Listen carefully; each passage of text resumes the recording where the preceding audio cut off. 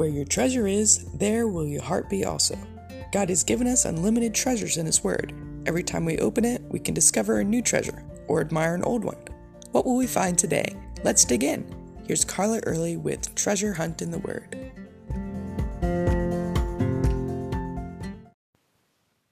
When I was growing up, my dad was in charge of breakfast. He'd cook breakfast while Mom did her hair, then wake me up with a back rub. We'd eat, then he'd leave, and my mom would clean up while I got ready. Ever since I can remember, that's how breakfast happened at our house. So it was odd when I went to visit last year and my dad had hip surgery. For a few days, it was all he could do to walk from the couch to the table for breakfast, so Mom and I happily served him for a change. He could only complain, "But I'm used to waiting on you, not the other way around." I told him, "So you're still waiting on us to get breakfast on the table. Now sit down and wait." Those two meanings of wait aren't all that different. If you think about what waiters at restaurants do, they wait. Wait for us to decide what we want so they can take the order to the kitchen. Wait for our food to come up so they can serve it to us. Wait for us to tell them what we need. Wait for us to finish our meal. Wait for us to pay. Not that they aren't busy, but they're waiting on and for us. Since we're supposed to be serving God, we end up waiting quite a bit too. Not that we're not busy, but the whole time we're waiting to see what God has for us next. Sometimes waiting involves preparing ourselves for opportunities God has for us. Sometimes it's waiting for His perfect timing. Much of the time, it's waiting in expectation for the next step in His plan. The Bible talks a lot about waiting. Abraham and Sarah waited for decades for Isaac to come along. The children of Israel waited 400 years to be rescued from slavery in Egypt and go back to the Promised Land. And the Jews waited so many generations for the Messiah that God promised. In fact, we're still waiting for His second coming. Waiting can be expectant, exciting, anticipatory, but it can also get a little difficult, can't it? That's why God includes encouragement in the waiting.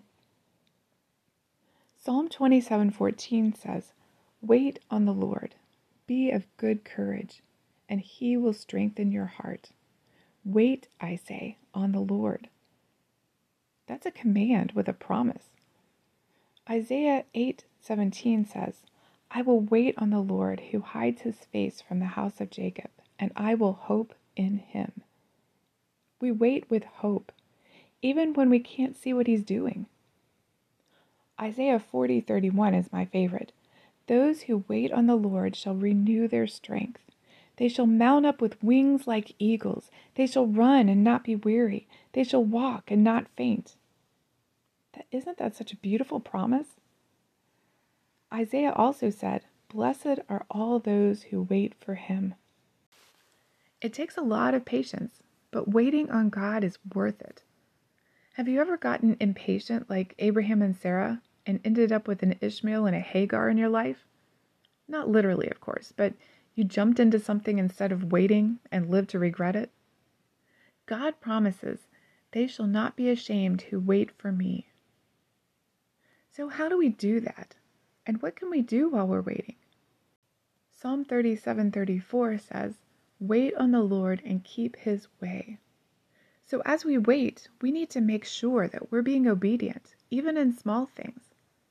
Psalm 130 verse 5 says, "I wait for the Lord, my soul waits, and in His word I do hope."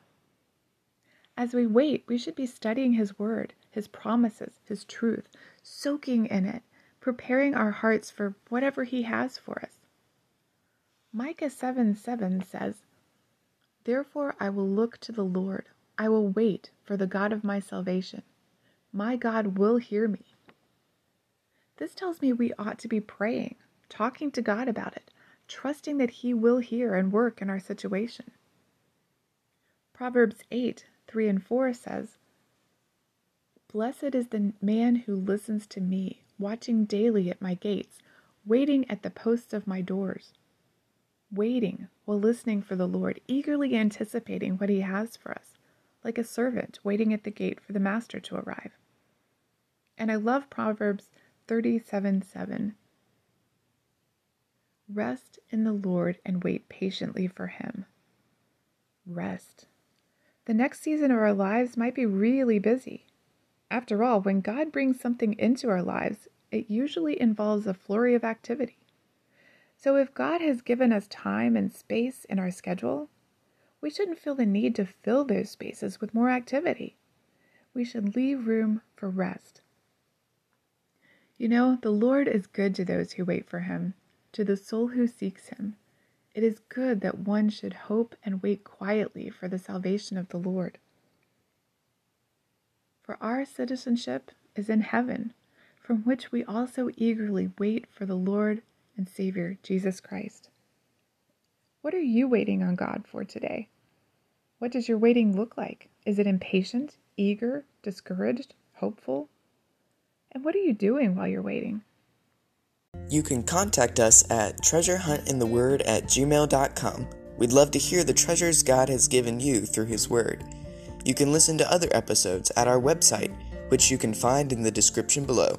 Thanks for listening, and remember, where your treasure is, there will your heart be also.